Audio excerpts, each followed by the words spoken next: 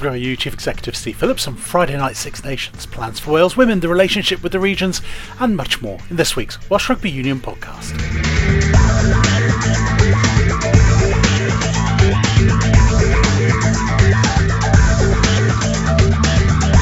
We'll also hear from Wales women at the end of their Six Nations campaign, and second row Tulare Wyn-Davies on the inspiration she got from her father, which she now hopes to pass on to the next generation of rugby-playing girls. But first, a chance to hear in depth from WRU Group Chief Executive Steve Phillips about a range of subjects, starting with the announcement of next season's Six Nations fixtures, including Wales playing France on a Friday evening in Cardiff.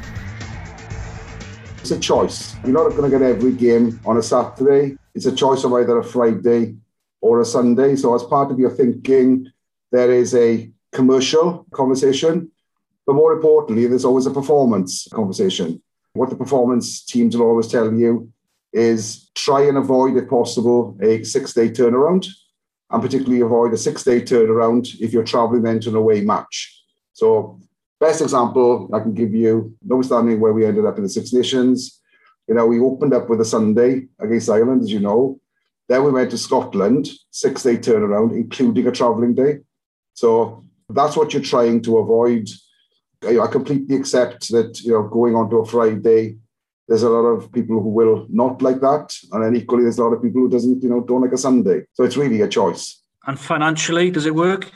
It's not as good as a Saturday, but it's probably better than a Sunday. Work your way backwards. The fixtures, you've announced the 4 autumn internationals.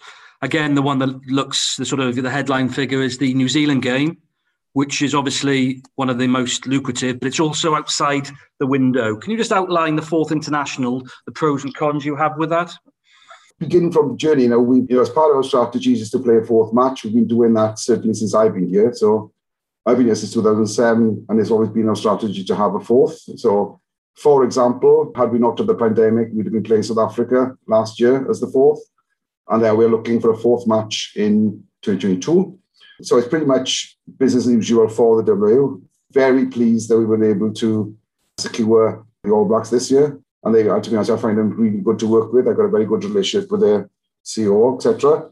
And of course, there's always this lovely bond between New Zealand and Wales, which I think we all mutually respect, I suppose. Does it work? I think to pinch one of Warren's lines then, to be the best, you've got to play the best. A lot of people will say, but you're not guaranteed release of the players based on the Premiership, but you can also turn that into an opportunity for giving other players a chance to play. So it's pretty much business as usual. And, don't forget, England do this regularly. Now, this is not the reason, rugby plays an important part here, but it would be, I don't need to tell you this, and it'd be remiss of me, not to say that, there is a commercial aspect to this, both for us and for New Zealand. And in the times we're in, we're not going to walk by that, do we? And you mentioned the English-based players, but in terms of the regions, how do they cope with that? Because obviously it's another week perhaps where they wouldn't have their players. Well, like I said, Joe, it's all built into our agreement. It's all factored in, has been in place for a very long time. So it comes as no surprise. And it was, in recent PRV meetings, there was a lot of positivity about securing New Zealand, really, because of what New Zealand are and what it brings to Wales. What's the latest on the summer tour, Steve? I mean, you meant to be going to Argentina and Uruguay. Scotland announced yesterday they're going to play Romania in Georgia and Europe. Is that South America trip off? Honest answer to that is, this is the next call I've got after you at 4:00. So I cannot see us travelling to Argentina. It's a red country, and you probably know what this means, which means that, people love to go down there. But on the way back, then, the players will be faced with what they call a hard quarantine of, I think it's 10 days.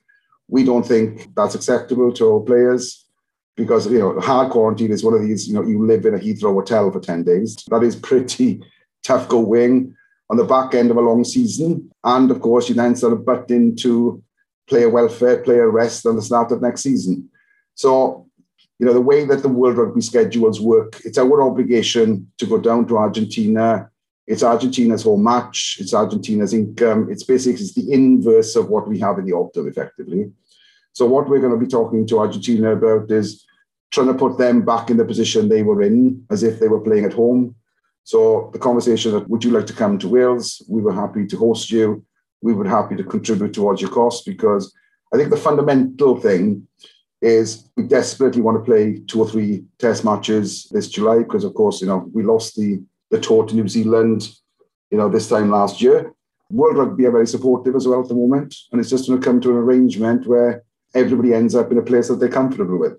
It's very similar, which you may have seen that the RFU have done with the USA and Canada, because they're not travelling to the USA and Canada, but both of those are coming to England. I think they're being hosted in Twickenham, I think.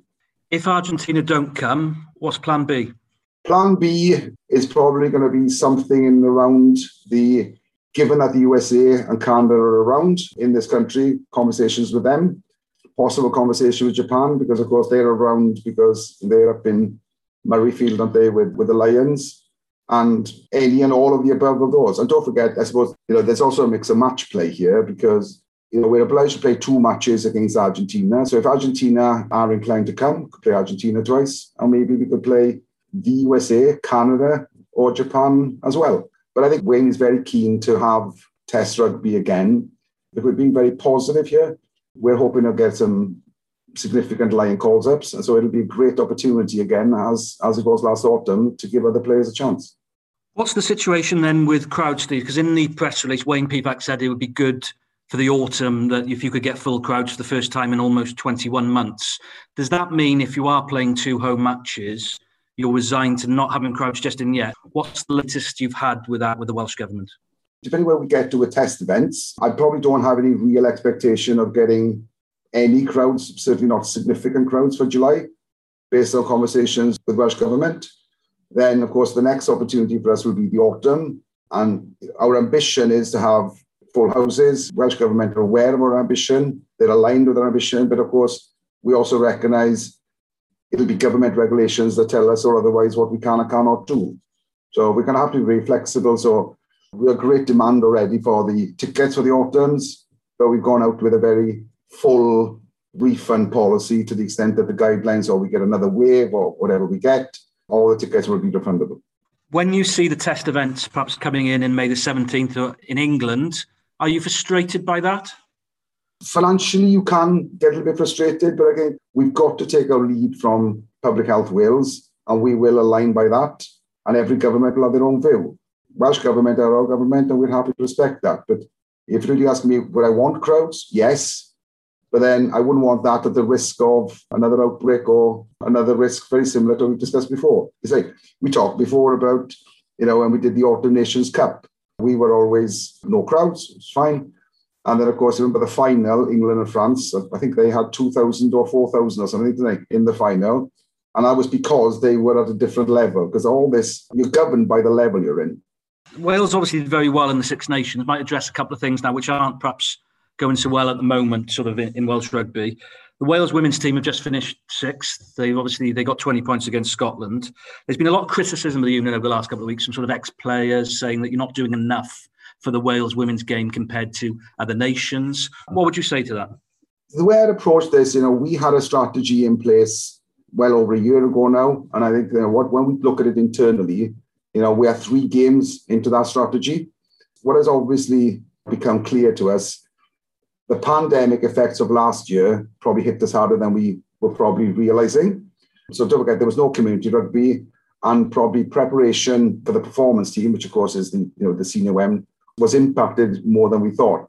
But I keep coming back to the fact, we've said publicly, the women's game is very important to us strategically and otherwise. We will invest in it. And what we're going to do now is have I use the words carefully, but we're going to have a check-in on our strategy. That's already started. I've had a couple of conversations with Warren along the lines of, how do we make this better? What do we need to do? What do you need to do? What do we need to do? How do we get this back on in line, I suppose, then with the original strategy? Now, don't forget, because Rugby World Cup, because of the pandemic, has moved from Rugby World Cup 21 to 22. And of course, it's a great opportunity now to give us more time to check on our strategy and tweak and amend as appropriate. But I think, we are not moving away from our position that we are going to invest into the women's game. Your predecessor, Martin Phillips, suggested the game was going to go professional for Wales women. Is that close? Is that something you'd like to see? That's actually in the strategy. So when I say checking it in and then checking the strategy, that would be another thing that, we would be looking at. Is that still the right thing to do? and we go from there. So at the moment, that's in the strategy, and we haven't amended the strategy. There's a lot of conversations to be had as part of the checking to taking all the right consultation. What is everybody else doing? Do we think we're internally on track? Taking some external viewpoints. We do this sort of stuff very thoroughly to make sure we're properly armed with all the facts before we make a decision, perhaps is the way I'd explain it. And the regional game, Steve, obviously Wales won the Six Nations, and then a couple of weeks later, then they're all out of Europe. There's the age-old balance between Team Wales, how well they're doing, and the regions as well. Are the WRU doing enough for the regions in terms of giving them finances and also resources? We've had this conversation many, many times, haven't we? So, can I explain to you why all the regions went out on that particular end? No, I can't. If you wanted a CEO view of it as opposed to a performance rugby view, 3 of them, they were Leeds, and we gave up the Leeds. And let's forget, Wales were exactly the same with France, so let's not forget that. And I'm sure that, the relative coaching teams have had a good look at that. Why did that happen? Including Wayne, by the way, because I was there. But if you go back then to the conversation we've always had, we came into the crisis, a lot of financial challenges. PRA funding was, £3 million. We recognised that wasn't sustainable. So then we went out to get CL Bills loan, 20 million. That wasn't very straightforward. That took a lot of time and effort, of course. And then we had a lot of support from government and hugely welcome. So in terms of, cash flows then, working together with them, don't forget, we do a lot of this stuff together. The regional game in Wales this year has had, accepting that part of this is loan, is around 33 million this year, whereas previous 2 years, previous historical funding in PRA would have been around 20 million. Now, I completely accept, the next question you're going to ask me is, you went into it with CL Bills loan. CL Bills loan is a particular form of instrument. It's only got a particular term of life. We are now working with Welsh Government about renegotiating that, refinancing it, whatever word you want to choose, with the objective being to try and get the repayment terms and indeed the coupon to align with what, is available to the clubs in England. And that I can promise you is a very live work stream at the moment. There was a plan A, there was a plan B. Plan A was Welsh Government, together with a bit of us, Welsh Government being by far the most dominant party there, in trying to lobby UK Government to get CL Bills as an instrument extended. If that had reared its head, we'd have seen that in the budget. So we're kind of thinking that's probably not realistic now. And now we're back into plan B, which is the WRU talking with Welsh Government about can we structure, refinance the CL Bills in line with what you see, the clubs in PRL have gotten. The 38 players that you have, obviously, that Wayne selects for the national squads and everything like that. Can I just clarify, is that still the wages of those 80% WRU, 20% regions? Because different people have said different things to me. There is this overall PRA funding model, and the PRA funding model will deliver a level of funding. It's a risk and reward strategy. Sometimes it pays more, sometimes it pays less. And of course, as we went into COVID, it rewarded less because we didn't have any crowds, our sponsorships were down, et cetera, et cetera. Now, the second limb to the question is, depending on what level the funding is, it works as a waterfall. Yeah. So what do you fund first? And once you get into the waterfall, the national squad 38, we're always Welsh, by the way, the WRU will pay 80% of their salaries, provided the PRA funding is in excess of that amount. The national squad 38 is a waterfall effect of the overall funding. It's the first thing that gets paid. It's perhaps a better way of explaining it to you. This is all in accordance with what the PRA, so all this gets signed off at PRB, gets signed off for the WRU, gets signed off at regional level, as all these things did with all the loans and so forth, and indeed, the government support. When can club sides come back, Steve? Do you think when do you think you'll have competitive action this summer? Obviously, there's no leagues, but there are ambitions, I suppose, to get some matches, contact back. I think it's another positive thing. I think contact is allowed back next week. What's fascinating and of great delight, to be bluntly honest, is the built-up demand. So we've been running some non-contact things, and we've had registrations are through the roof, at all levels. And if anything, one of the things, the challenge that the WRU are going to have now is meeting the demand. So we've just taken off pretty much everybody in the community space who was on furlough because community rugby is coming back, and we want to make sure that we can service it. Do you think there'll be contact matches before next September when the new season might start? I think there'll be contact matches, but probably not in the traditional contact matches. I think people will be able to tackle each other, but not in a way that, we'd have recognised it or known it pre-COVID then, I suppose, is the way to explain it. But I think, the good thing for us, or the way we're looking at, it's the fact that there is contact, the game is capable of contact sport next week. I think it's massive as a positive against the backdrop of an excitement on our side of all the numbers who are desperately seeking to get back. I think the other thing I forgot to say, you were talking about, and I know it was a COVID backdrop, and I know it was, lockdown, but some of the wing figures in the Six Nations were remarkable. I was on a call and BBC said to me 75% of the Welsh population watched, the Welsh matches. And somebody said to me, I said, well, does anybody know what the other 25% are doing? But I thought it was a lovely story that how much we all, get behind the Six Nations. Running on from that, Steve, then the Six Nations is going to remain on free-to-air then? The conversations are ongoing. They're now led by Six Nations. Frankly, we've got, it's a commercial conversation, and we've got an open mind to whether it be free-to-air, whether it be pay TV, or perhaps a hybrid of both.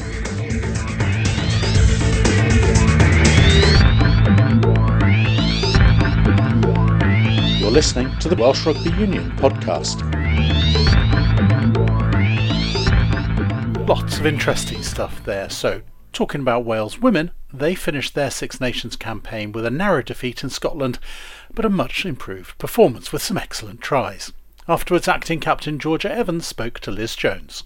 A much better performance today. What's the feeling in the camp? I think it's really positive at the minute. I think we started off a bit rusty, but going into the end, I think the finish that we gave actually showed the heart, the desire, and actually how we want to play for the full 80 minutes. So just a bit of consistency, as we've still got a few things to iron out, but the overall feeling in camp was, it felt like we won at the end, it was quite a high feeling, so really happy. A lot to build on that performance today. Yeah, we can take loads of positives away from that performance. I think, there's always things that we can iron out, get better at and work on and push forward. But I think taking the positives from that game, we've shown glimpses of what we can do. We just need to make sure that we're consistent throughout the park now so that we can do that for the full 80, and get those wingers on ball earlier. A lot of strong performances throughout the side today. Strong carrying from the forwards, throughout the team, and other things to work on, like line out, really. Yeah, I think overall the girls can be really, really happy, and I think we all dug deep with our performances today. Everybody stepped up and did their roles well. I think set piece is a massive thing for us. We've really, really worked at it and we've really looked at it, but maybe something didn't click today. But I think that set piece is one of them things that once it clicks and it goes right, then it's right for the whole campaign. So it's something we'll learn on, and there's always more to do. So. And onwards and upwards now going forward, 18 months out from the World Cup, there's a lot to build on.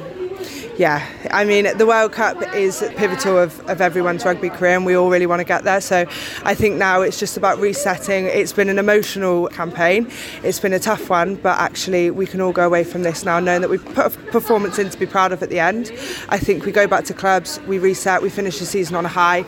Individually, we've got to look at ourselves and really push forward to make sure that when we come back into camp, we don't start from ground zero, we start from where we left off, and we build on the performance rather than going back to the very beginning. So yeah, lots to look forward to, and it will be exciting to see what happens. One of the players in action was Teleri Wyn-Davies from Bala. We heard last week about the new room at the Bala clubhouse named in tribute to her father, Brian Yogi Davies.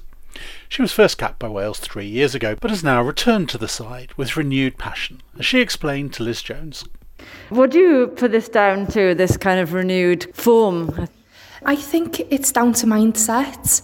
During the lockdown, I've really had the chance to reflect on what I want in life, and I've realised that rugby is a journey that I want to be a part of, and I've become more determined, and that's the same for every training session, every game that I have been playing throughout the season.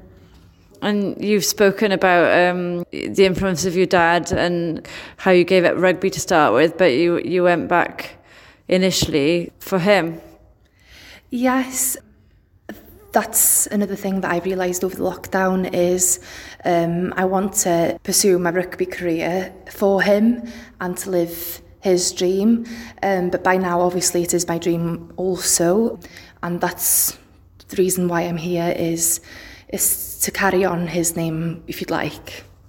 Just sum up briefly, his legacy, if you like. We were at Bali and you saw everything, the room in his name and the legacy that he's left for the club, but also for yourself. Yeah, he basically always said that whatever happens in the field stays in the field. At the end of the day, rugby is more than just a game. It's community, it's family, and that's the most important thing about rugby, and I've learned that from him. Seeing also the room in his memory being completed and being in Bala Rugby Club, it really did hit home and made me realise, my why, and that rugby is more than just a game. And it was also nice to see so many girls playing at your old school, and that's another legacy of yours, but it's also something you've been saying recently as a squad, play for the young girls that you once were, and also for those girls that are looking up to you now. It was so nice to see those young girls playing rugby and enjoying playing as well.